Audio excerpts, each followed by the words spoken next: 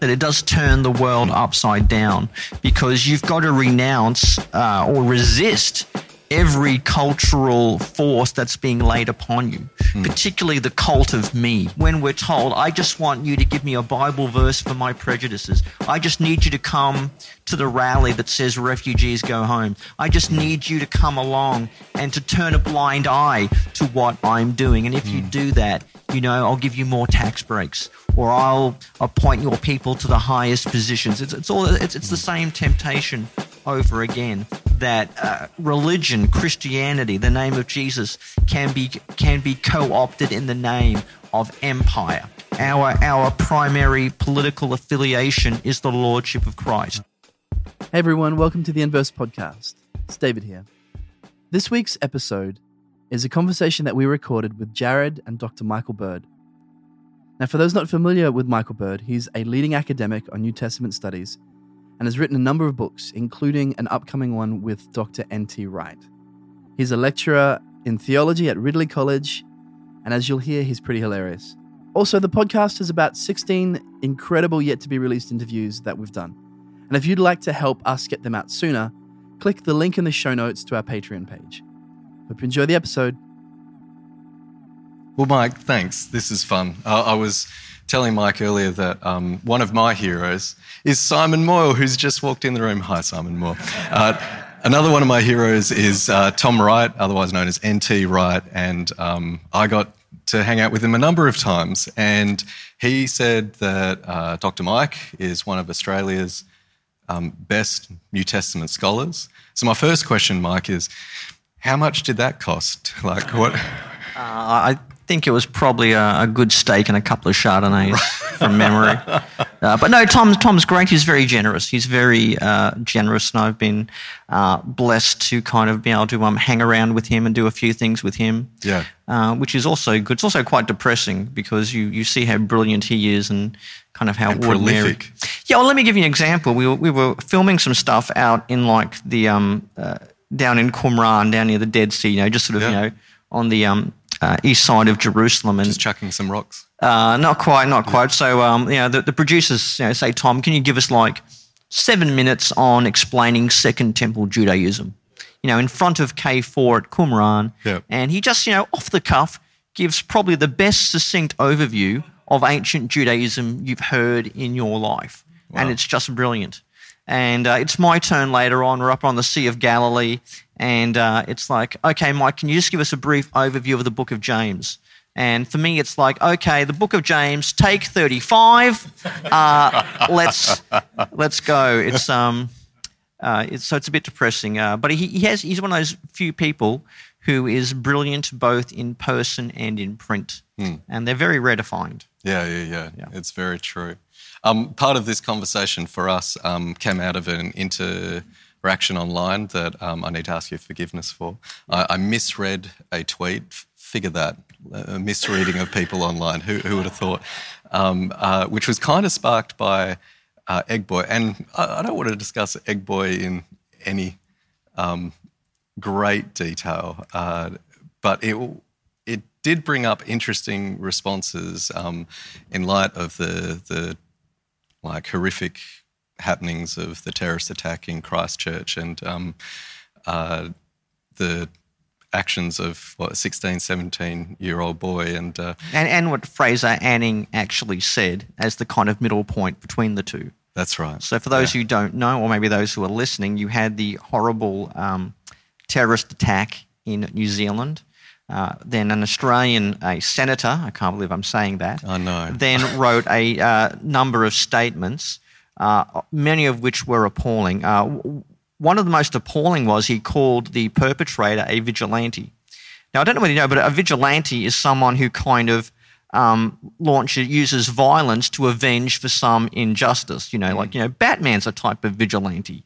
It's almost a heroic thing who operates outside the law. And the perpetrator of this horrible crime in New Zealand was not a vigilante. He was a terrorist. He was a murderer. Yeah. And you then had Fraser Anning saying things like, well, look, Muslims themselves are culpable, this sort of thing, so none of them are truly innocent. And it's that sort of language and rhetoric that's xenophobic to the extreme. Yes, it is. And then he's got the gall to quote the words of Jesus at the end of it. You know, those who live by the sword die by the sword, which really adds insult. So I wrote a little piece in Eternity about that. But then you had Anning was down here in Victoria, where he copped a bit from Egg Boy. And egging politicians is why we've actually got the federal police in Australia. For those that don't know, that we had a Prime Minister in 1917 in Queensland trying to conscript people for the First World War, and somebody threw an egg, and that's why the federal police were actually formed, to make sure that didn't happen again. Yeah. Should rename them the Egg Patrol. The egg, our National Egg Patrol.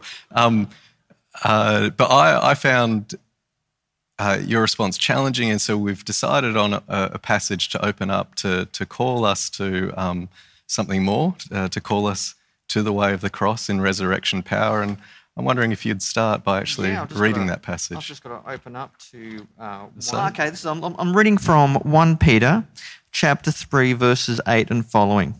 Now, Peter's writing to the church largely of Northern Asia Minor in modern-day Turkey, many of whom are slaves, probably mixed Jews and Gentiles. So he's writing, I think, to them maybe in the late 50s, early 60s, and this is what Peter says to them. He says, "Finally, all of you live in harmony with one another. Be sympathetic, love as brothers and sisters, be compassionate and humble. Do not repay evil with evil or insult with insult, but with blessing, because to this you were called, so that you will inherit a blessing. For whoever would love life and see good days must keep his tongue from evil and his lips from deceitful speech. He must turn from evil and do good. He must seek peace and pursue it. For the eyes of the Lord are on the righteous, and his ears are attentive to their prayer. But the face of the Lord is against those who do evil." I think those are, for me, those are very, very powerful words. They're challenging words because, you know, I actually like hating my enemies. I like imagining them that they are worse than they really are. I like seeing that there is no ambiguity, there is nothing good to them. I like to impute to them every bad motive that I can possibly imagine.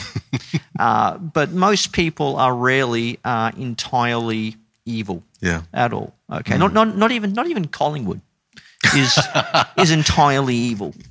Now, I'm from Queensland. I just know that's a football team that none of you like. Right. So I'm just... All things to all people right here. Exactly. Yeah, amazing. Exactly. And I think what I learned from what we learned from Christ is you can't try to out-hate your enemies. And I think that's the thing. You can't out-hate them, but you can out-love them. And hatred is easy because it's natural. Okay, love is the harder option. Now, that doesn't mean we cannot call out evil for what it is. Sure. The Christchurch tragedy, what Fraser Anning said, I called it out, and I had some choice words to use to denounce what he said, drawing on the resources of the Christian tradition. But I'd probably fall short of egging someone. Yeah. Because I'm left wondering who would Martin Luther King egg? That's what I want to, and I can't come up. I can't really come up with too many people I think he'd egg. WWMLKD. Yes. Yeah. Yes. So this isn't obviously where you started. What's your story with this book that has such authority for you sitting in your lap? When do you first remember encountering the scriptures, and what has been that journey from this being so important to you now and being able to say what, for me doesn't come naturally to my heart, and yet I know I'm called to if I'm going to take. Yeah, I mean, I grew up in Brisbane in a non-Christian home. Okay, and I can honestly say everything I knew about Christianity growing up, I learned from Ned Flanders. That was pretty much what I learned about Christianity was from there. But I had a somewhat dysfunctional upbringing, so I left home as soon as I could, and I joined the army. That was my sure way out. So I joined the army, and then sort of got involved in what I would call sort of the army lifestyle, which is kind of work hard and play hard type of thing. But I found that very, very meaningless. And I got invited to church by a colleague, and I just assumed that all churches were filled with moralizing geriatrics who are worried that somewhere, somehow, a young person is smiling. And the church I went to was a new church plant in eastern Sydney, just south of Liverpool, near the army barracks. And the people there were not moralising geriatrics. They were from all walks of life: doctors, secretaries, teachers, accountants, butchers, bakers, candlestick makers, that type of thing. But they were different. Yeah. They were different. I don't mean like weirdly different, like kind of like, Brunswick different. That's a suburb of Melbourne, in case you're wondering. I mean, they were personally, ethically different. They had a certain warmth and glow about them. Wow. They had joy. They had love. They have compassion. And I wondered what they made them different. And I found out what the difference was. The difference was Jesus. And then I heard the good news of Christ, his death, his resurrection, the forgiveness of sins. And in 1994, I prayed to receive Christ. And thereafter, for me, the world was a different place. Wow. And I gradually got more and more excited about Scripture, to the point I wanted to get involved in Christian ministry, and I wanted to be a biblical scholar and spend my time telling people about the good news of the gospel and what it means for them.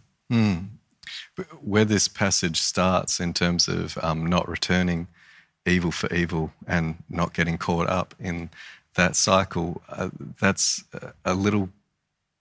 quite challenging, I guess, if your life is coming out of a worldview where working hard and partying hard in a system that sometimes, when it's not at its best, actually can function on vengeance instead of any higher ethical calling.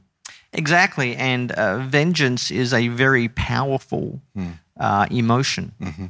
And I mean, if you think about it, so many of our movies are all vengeance-based. I mean, you think of any good movie, there's usually someone out for revenge. Now, whether that's the Count of Monte Cristo, which is, probably the best revenge novel of all the way through to, John Wick. Yeah, that's right. Revenge sells. People like the idea of getting revenge. But importantly, we're told to renounce revenge in order to leave room for God's own justice at the end of history. Miroslav Volf has got a very interesting point on this. I mean, Volf argues for the idea of an eternal judgment is the grounds for pacifism. Yes. Or the grounds for resisting violence is we know that God himself is the one who will deal out the just deserts at the end of history, who will weigh and measure all deeds and give to each as they deserve for what they've done in the body. Yes. Which is a very powerful thought to consider. And that those final chapters in Exclusion and Embrace, Volf asks for not liberal considerations of pacifism, but instead what it is for oppressed people who deeply desire justice to be able to honour that and at the same time hand it over for that's in God's hands, not ours. First reading this book that you've now dedicated your professional life to, that it's not merely morning devotions, but what you get paid for is studying this. When you first encountered the Bible, for you, Mike, was it something that turned your world upside down? Was it something that you saw as propping the world up as it is? Was it how did the dynamics of how this text wrestles with itself start to wrestle with your soul and your life and how you saw the world? I think in every way you just said, it does turn the world upside down, because you've got to renounce or resist every cultural force that's being laid upon you, particularly the cult of me. We are constantly bombarded in our media with forces and messages to drive us to be selfish. Yeah. For example, what's the motto of L'Oreal? What's the motto of L'Oreal? Who can tell me? L'Oreal, because you're worth it. Yes, I am worth it. I should buy lipstick. If I don't buy lipstick, it means I'm worth nothing. I should have lipstick because I'm worth it. Or what's the name of that life insurance company? That's the motto is the most important person in the world. You. Yes, I am the most important person in the world. I should get good life insurance. I mean, everything is premised on that. So you've got to resist that, and instead be shaped by a different pattern, a different exemplar, a different story, different symbols to shape who you are. And that's difficult because you're constantly having to battle this magnetic force to conform you to the image of the world and what it values, what it prizes, what it esteems, and to worship it. And it is a daily battle of resisting that. And that's why I like the idea. Someone once said, I don't just preach to change the world. I preach to stop the world from changing me. Yeah. That is so important. Because another thing I'll add to that is imitation is inevitable. Yes, that's right. Okay? We are all imitators. Humans are mimetic creatures. Yeah. Okay? And we become what we admire. Yes. That and you've got to remember that, and you have to see that in yourself. And if the things around you are violent, unhealthy, destructive, if that's what you admire, that's what you become. So you need to set before yourself something, as I think Paul would say to the Thessalonians, something which is praiseworthy and virtuous, and emulate that, because we will all emulate something. None of us live in a vacuum. So you've got to find something that is praiseworthy, and for me, that is Christ Jesus Himself. Amen. So, I mean, someone asked me once, why do I remain a Christian?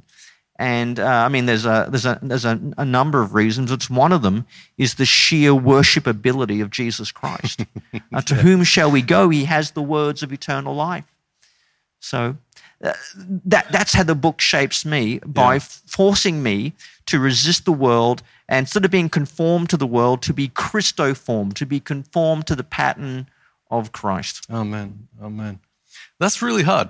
Like, at least I find it really hard. And even to be honest, and like about my response to the egg boy thing, there was a part of me, Mike, which was just like, yes. Yeah. Like I'm not encouraging punching fascists. Yeah. I'm not saying it's a great tactic. I'm not saying it's redemptive. But there was part of me in the egg boy thing that spoke truth to power in such a way. I'm also aware that it took the focus away from the victims and their stories and our grief and lament. And it also moved, I got a message from a Wiradjuri woman who's a close friend who saw that tonight we would be discussing Egg Boy, and she said, why are you talking about Egg Boy instead of what went on? Exactly. Yeah, I mean, the desire is to lash out, even if it's something as comical or banal as throwing an egg. Yeah. And it was symbolic for people wanted something against Anning. But what you have to do is reserve judgment at the one level. I mean, I wrote to my local member saying, look, if there's a way to throw this guy out of the parliament that's legal and democratic, I mean, throw his gluteus maximus out of there. If there's a legal democratic way, but sadly within our parliamentary rules there isn't. Yeah. So at the next election, that way you can get rid of him. Yeah. Or failing that, it's through the judgment of God Himself. Now we can resist what He says. We can refute it. We don't have to give him a platform. The media doesn't have to give him attention. They don't have to do that. So we've got to do everything within our power to do it. But I think the desire to lash out must be resisted. I mean, I often talk to some non-Christians about this. Every now and again, I'll have a conversation about non-retaliation. They don't like it. They want to punch a Nazi. And I tell them I could quote the words of Jesus to you. Love your enemies and bless those who persecute. So, but I give them a quote that they might like. Some people like the words of Jesus. Some people are more fitting to get the words of Friedrich Nietzsche, who was a 19th century anti-Semitic philosopher who died of syphilis. There are some people who probably relate to him better than Jesus. And Nietzsche said something I think they can relate to. And he says, when you fight a monster, make sure it's not you who becomes the monster. Because when you stare into the abyss stares back into you. Yep. Okay? Because it's easy to become worse than the cancer than you're becoming. And if there's one final thing I'll just finish on there, is what I've learnt is that the greatest violence in the world is not done by men who believe that what they do is wicked. It's done by men who believe that what they do is righteous. Yeah. I mean, the New Zealand tacker, he believed he was right. He was protecting people. He was maybe getting payback for anything down to 9/11, whatever crazy, kooky things. Everyone who does violence usually believes they are the good guy or the good person. Yep. And it becomes a justification for all sorts of things. Their violence is evil. My violence is just. Yeah. That is a very poisonous. That's a very poisonous toxin to take because it is so effective in changing your thinking. And I'm tempted to ask, when pacifism often becomes an excuse for an interest in my own innocence rather than the suffering of others, but I think that would move us away from the way of Jesus, that we can discuss the way of Jesus as a philosophy other than to do with the lordship of Jesus. So let me ask directly, when it comes to the way of Jesus, when it comes to the way of the cross, when it comes to living faithfully and loyally to this way of not being overcome by evil with evil, but overcoming evil with good in witness to how Christ has conquered evil, how do we avoid the concern being my own righteousness, my own being in the right? How do we, because I often feel that those who have the courage to take up the sword for defending those who are vulnerable, if those of us who claim the cross of Christ don't have the same courage that they have while rejecting the sword, the cross isn't a foolishness. It just seems like a way of choosing passivity and cowardice instead. How do we avoid being in that place where talking about nonviolence doesn't become a way of talking about our innocence instead of a concern for the suffering? This actually came up in a recent sci-fi show I've been watching called The Expanse. Yeah, right. So I don't know if you've been watching that on, I think it's on Amazon Prime, I think it might be on, where there's a character who spares this woman tries to kill a guy, and then this lead woman is able to save this other woman from the death penalty, and she reflects on why she did it. And she wanted to believe that maybe there was something innocent, but she says the real reason she did it ultimately was her own vanity. She wanted to see herself as a kind of a savior figure, or to believe there was something good. And we can do things from motives of self-interest, even when those things are probably good. As to how we avoid thinking ourselves as purely innocents, I like to think that this is not simply a way of trying to create our own moral capital that we can lord over others. And if that's what you're trying to do, then you're obviously doing it for the wrong reasons. And you've got to be committed that it is the right thing, even if it costs you something.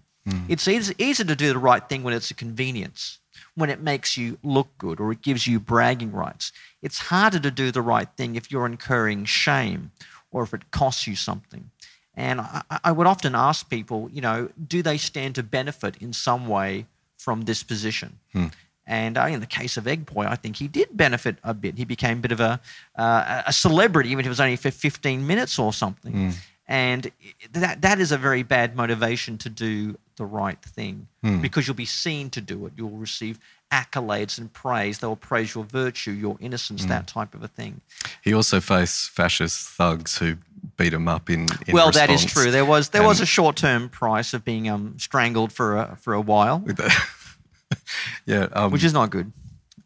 I'm so aware that often when we turn to these kind of questions, that we talk about it in the abstract. We talk about nonviolence as a theory, or we talk about just war theory, and we ask questions about Stoic philosophy that Augustine was drawing on, and we don't talk about my story and your story. I have family that served in the forces. In fact, my uncle PJ, Patrick Joseph, he wasn't given his citizenship in Australia, while the rest of the family, when they migrated in the 70s, already had it. He had to go serve 2 tours of Vietnam before they gave him citizenship. I'm a McKenna. We migrated from Northern Ireland. My grandmother's wake in Perth, Australia, people saying we're off to join the IRA. That's where the family identity is so firmly in this story of being willing to suffer for what is right, even if it means doing what is wrong and asking for forgiveness. And that's how it was seen. It was never seen that killing a Brit was something that God would bless, but we're willing to do it for freedom. Yeah. Well, and that becomes an ends and means. To achieve a lot of good, you have to do a little bit of evil. Which is, I think, wrong. I mean, Charles Spurgeon had a wonderful statement. He said, when faced with two evils, choose neither. Yeah. Many people were quoting this during the last US presidential election. Whatever you think of American pop. Yeah, but when you're faced with two evils, choose neither. Which I think has a lot of relevance for us for a whole bunch of debates in Australia. And yet, how do I speak a word of hope to my ancestors living in a situation of discrimination, living in a situation of oppression, living in a situation where after the killing of... And so my tour, Mike, of the first time I went to Ireland, I was taken to a pub, and during the lunch, while we're eating, I'm told that this is where my dad's granddad was blown up in, but they didn't kill him straight away. It took a month for him to die in intensive care, and there was a sense of pride for the family. My tour of the local neighbourhood is here's where your cousin was shot by the British troops. And it was Derry in 1972, where British soldiers killed people who, inspired by Martin Luther King and the civil rights movement, said we're going to non-violently seek a united Ireland. And British troops opened fire on unarmed people, killing 14 people. And in response to that, it was the biggest recruitment drive that the IRA had ever done. And it killed the civil rights movement in Northern Ireland. How do we speak a word of hope that is better than the blood of Abel? I mean, I think violence proves to be the equivalent of McNuggets. Probably. It tastes really good for the short term, but it's not going to satisfy you.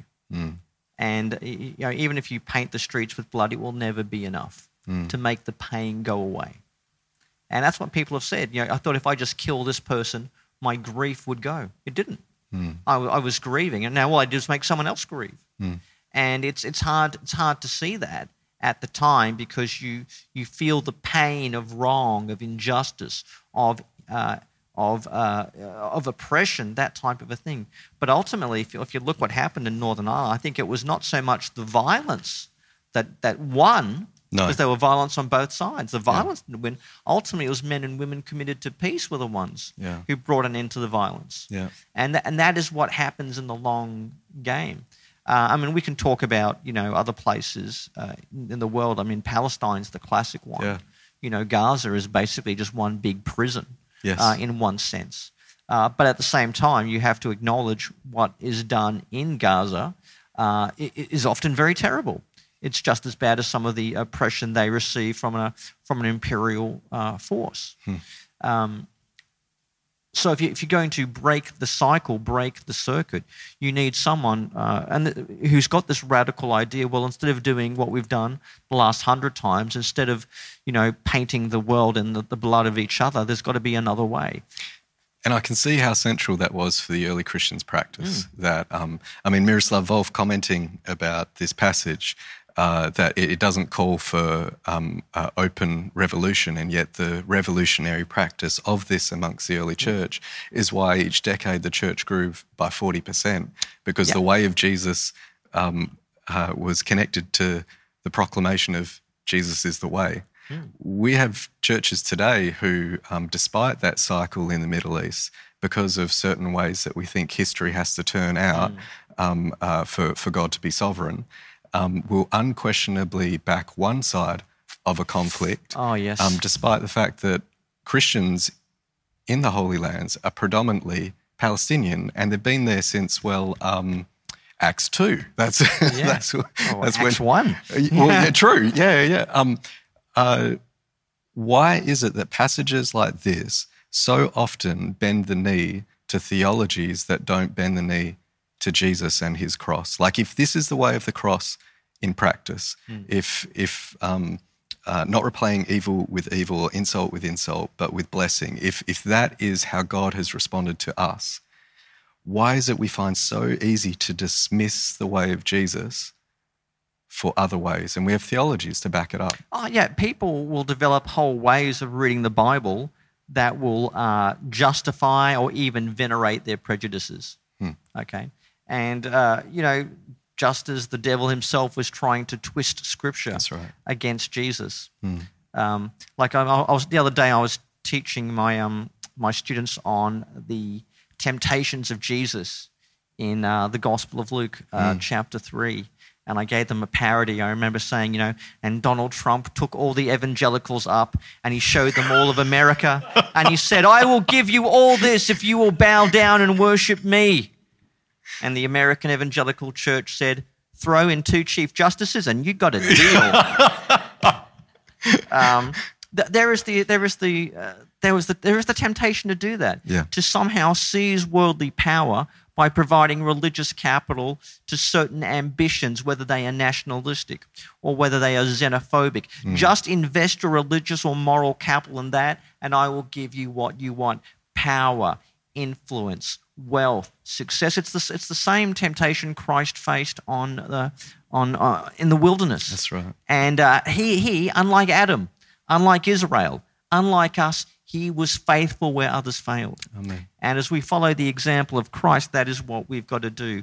When we're told, I just want you to give me a Bible verse for my prejudices. I just need you to come to the rally that says refugees go home. I just need you to come along and to turn a blind eye to what I'm doing. And if you do that, I'll give you more tax breaks, or I'll appoint your people to the highest positions. It's the same temptation over again, that religion, Christianity, the name of Jesus can be co-opted in the name of empire or party. And let me say, this goes to the left and the right. It's not all just the Trumps of the world. It's also on the other side too.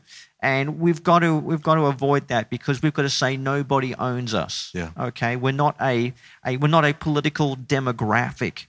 Our primary political affiliation is the Lordship of Christ, which doesn't mean we withdraw from the world, but it also means we can never invest the totality of our hopes in this world and terrestrial politicians and powers. That doesn't mean you can't vote or you can't campaign or advocate for something. You do it, but you've always got to remember that is only an instrumental thing which is fallible. It can be coerced, it can be broken, it can be abused and wrongly used, but our ultimate allegiance is to the Lordship of Christ.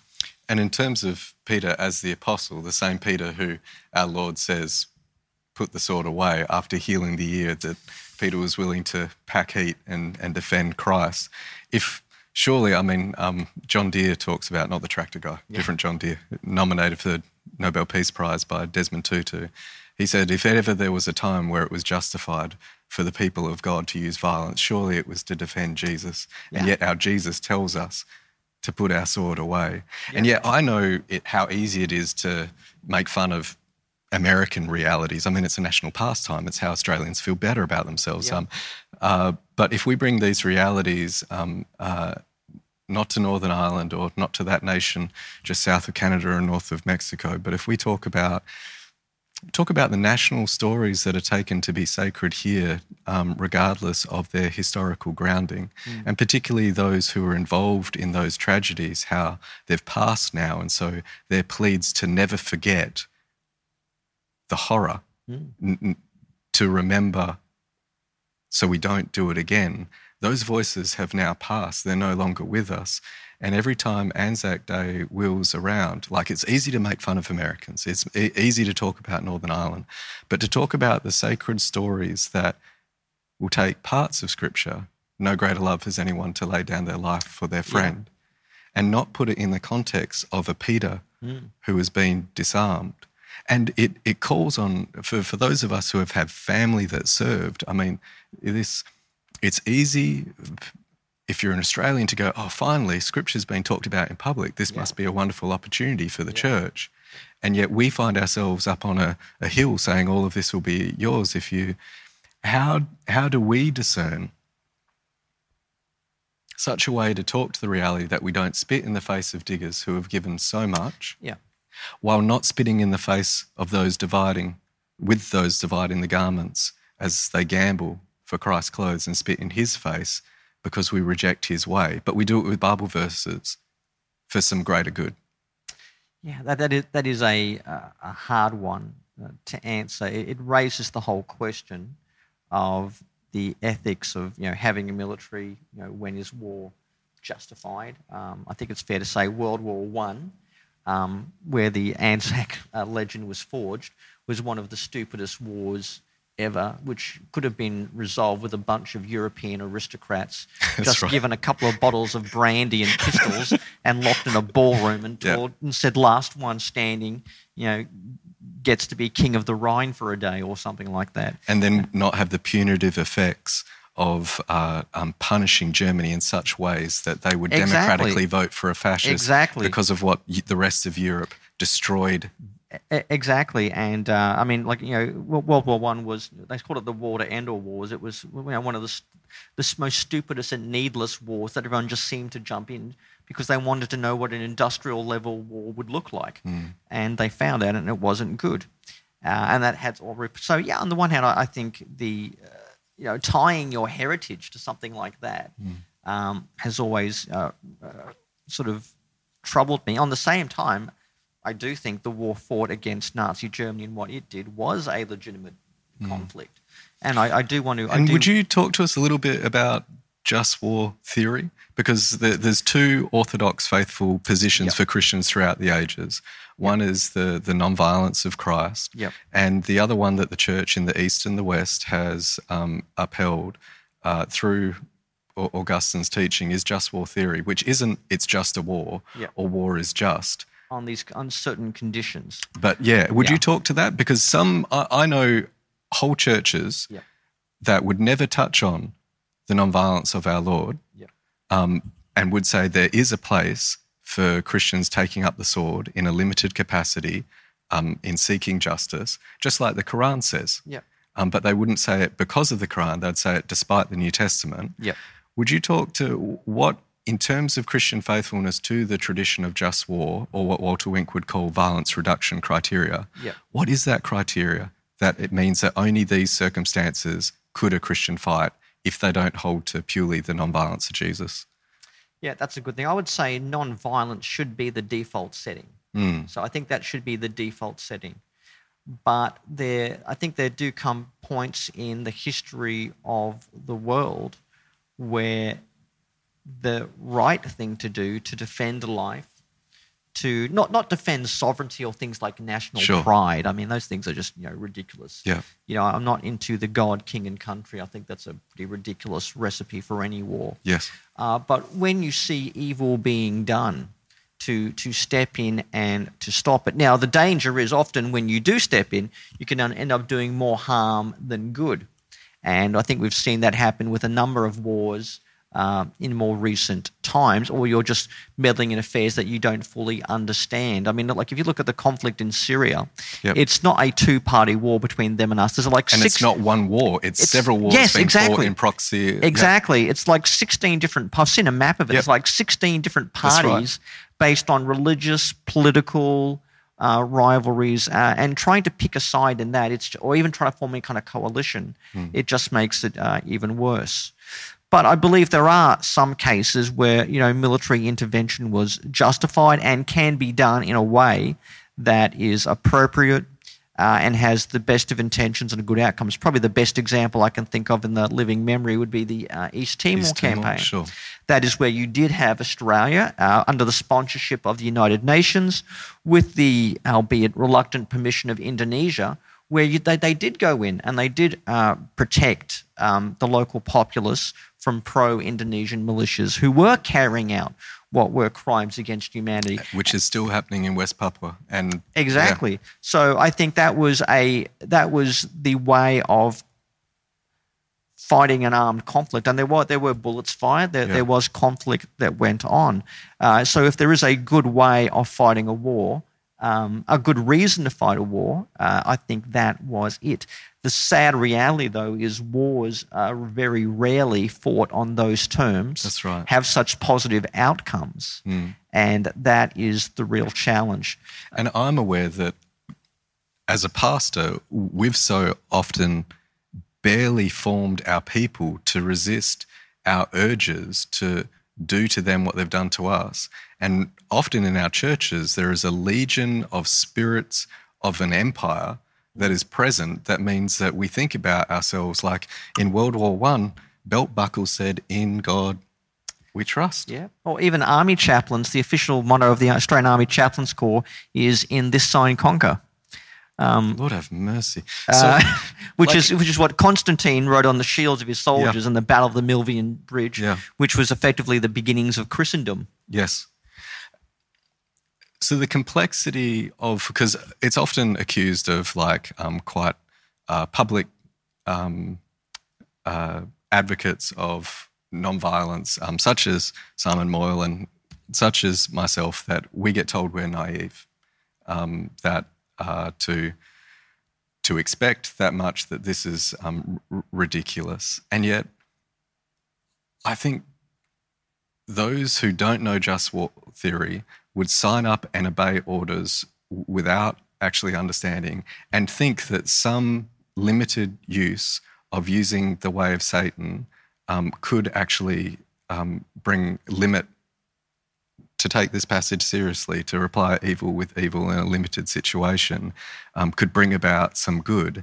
It seems to have a logic which doesn't trust in the sovereignty of God, but in our ability to calculate history turning out right if we're only unfaithful in these little things. How do we have the humility to say, for those of us on the side that say Christian nonviolence is what we're called to, we must have the humility to risk as much as those who would be willing to take up. And those who are willing to take up the sword, how do we talk about the realities that the early church did see it as a sin, and they weren't included around the Eucharist, around the Lord's table, for a period of a whole year once returning, as a way of healing from the evil that they did, as acknowledgement in that in community. When what happened when my Uncle PJ came back from war is that people put buttons on him, paraded him through the street, said you did a good thing, and no one listened to his pain. No one listened to what he was commanded to do.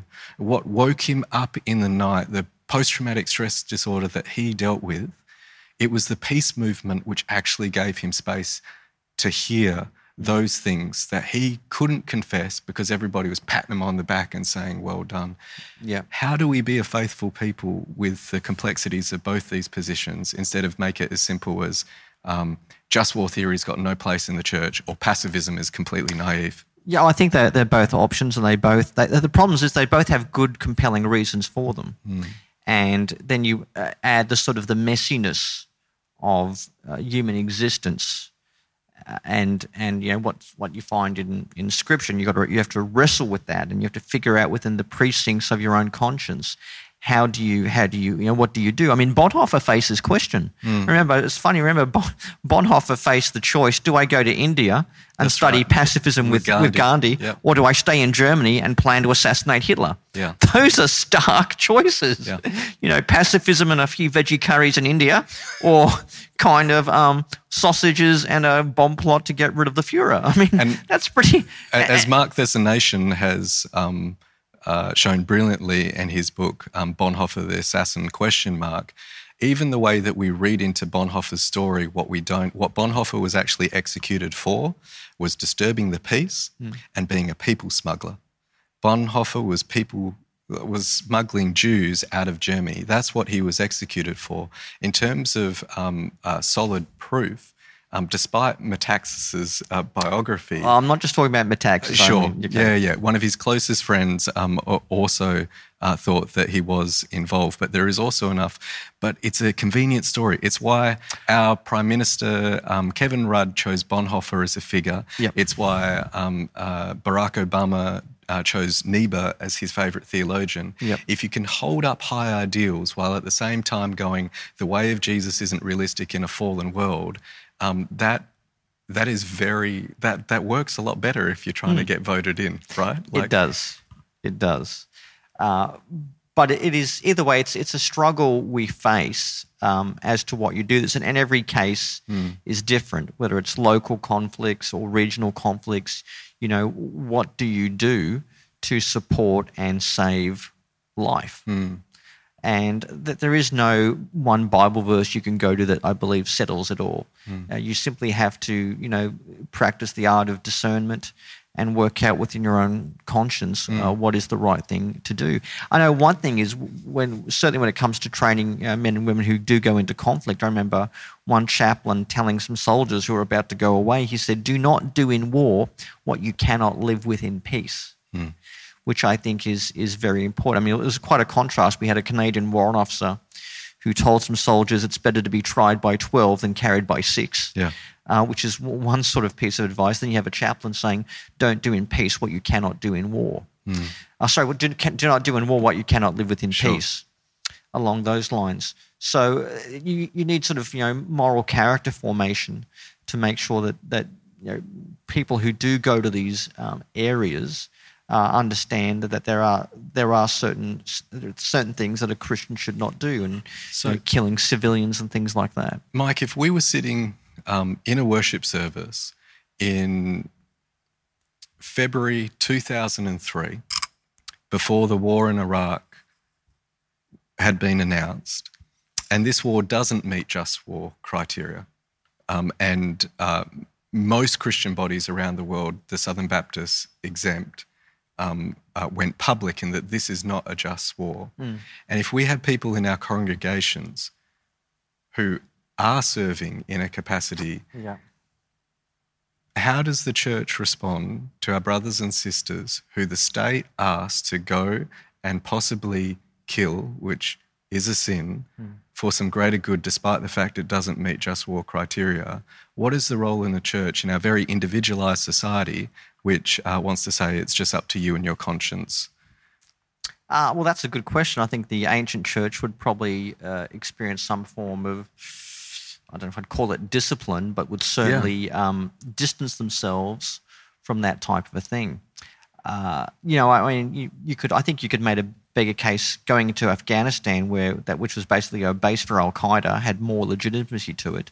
Going into Iraq, I think, was a mixture of oil, business opportunities, and they had not yet shed enough Arab blood to their to quench their thirst for vengeance after 9/11. There's a whole bunch of stupid reasons, but it was a stupid war. And yet it went on for so long. Of ISIS, when we look at this passage, do not reply evil for evil.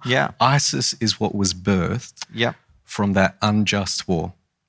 And the church, whether you're a Christian that holds the just war teaching or whether you hold to Christian nonviolence the early church. Iraq War too, I don't think was a just war. It was the stupidest war since the First World War. And yet most of our churches thought it was something not to speak to on a, and that when we're so enculturated, and I thought you so beautifully talked to this passage right at the start, talking about the realities of what it is to renounce. Why do we find it easier when a kid smacks an egg on the back of a white supremacist to go, that's wrong?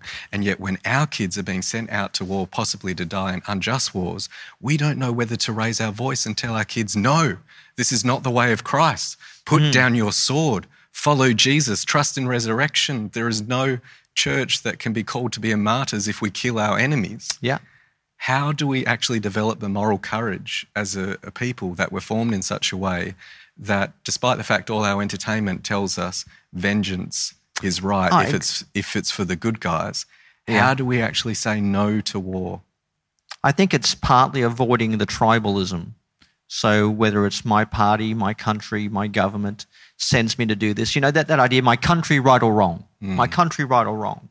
You think, well, no, if my country's wrong, I'm not going to go and fight with them. I mean, for me, the biggest one is the military involvement in setting up offshore refugee processing. I mean, that pains me. I mean, I'll be honest with you, Jared, I'm pretty conservative.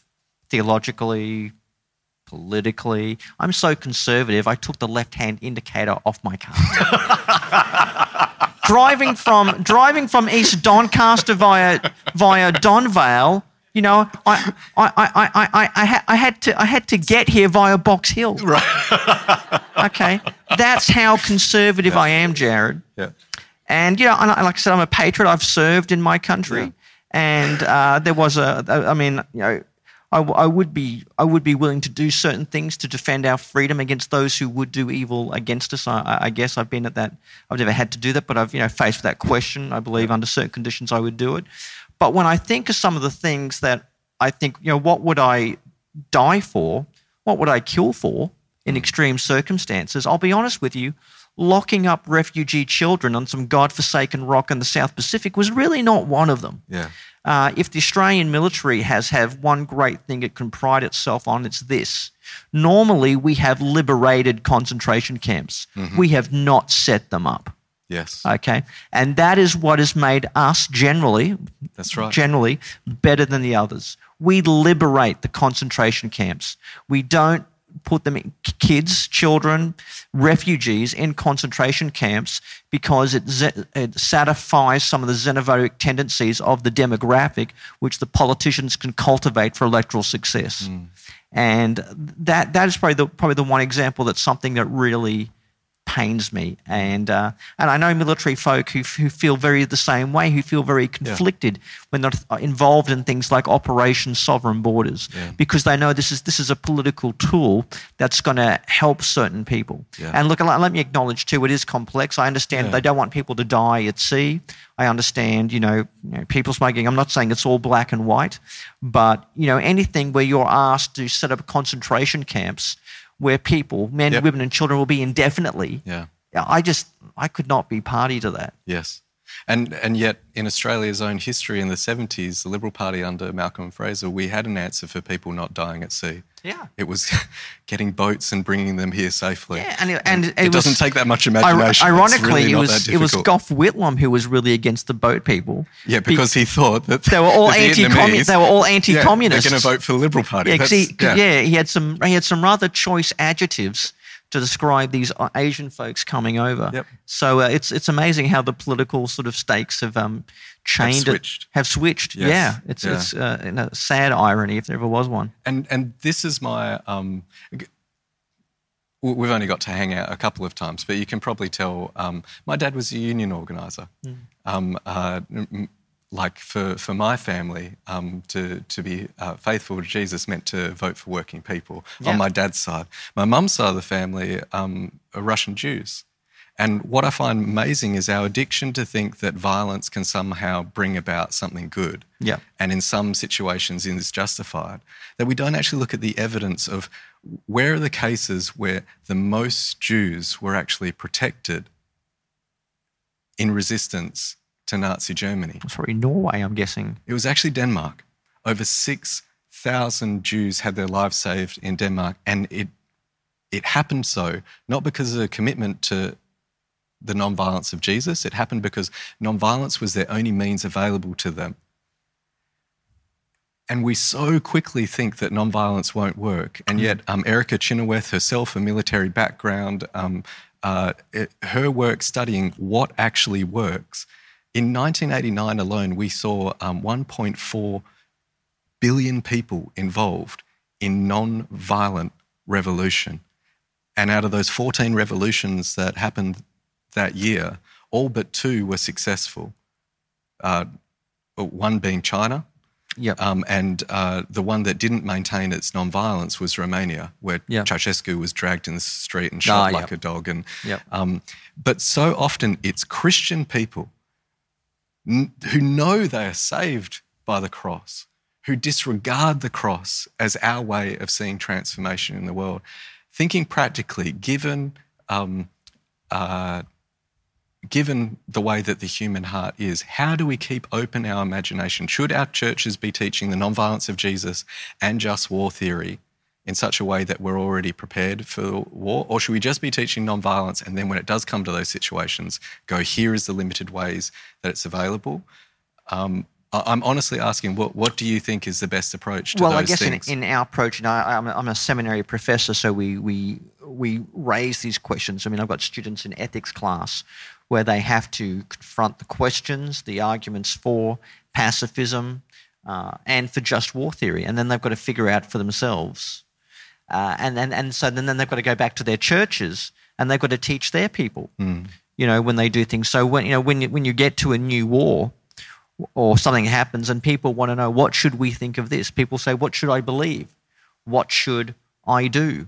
And that is where the pastors, because they're paid the big bucks, have to then go out and come up with a position and set before them what they've wrestled with God and Scripture and then the Christian tradition of what they believe is true, and then ultimately teach it to their people, knowing that they're accountable to God, and whether that's for pacifism or for just war theory or for whatever it is. I think that's like I said, the best thing you have to do is work out within the precincts of your own conscience what is the right thing to do, and then stand by it with the humility to admit maybe you were wrong or maybe change your mind. And to recognize other people, pacifists are not kind of necessarily just cowards, or taking a kind of conscientious way out of it. And similarly, people who believe in just war theory may not be, warmongers, or might be, but they may not necessarily. Pacifists might be cowards. That's right. As pacifists might be cowards. But this is the thing: human existence is messy, and you've got to be willing to live with ambiguity and complexity. It's too easy to believe everything in life is black and white. Okay, everything in life is black and white. It's not. It's always messy and complex, and you've got to be willing to acknowledge that and wrestle with that, and simply work out how you apply the lordship of Christ to that situation. Yeah, and sometimes it's choosing who we're going to be wrong with, right? Like having the humility that we might be wrong and deciding where we're going to stand. And I guess part of that and the humility of that is actually having a position. For me, to not teach that Jesus in our baptism, which Peter goes on to talk about in this passage, calls us to lay down all swords, is to not teach the cross, is to not teach the foolishness of the cross. And I don't think that my sisters and brothers who teach in a different way aren't saved.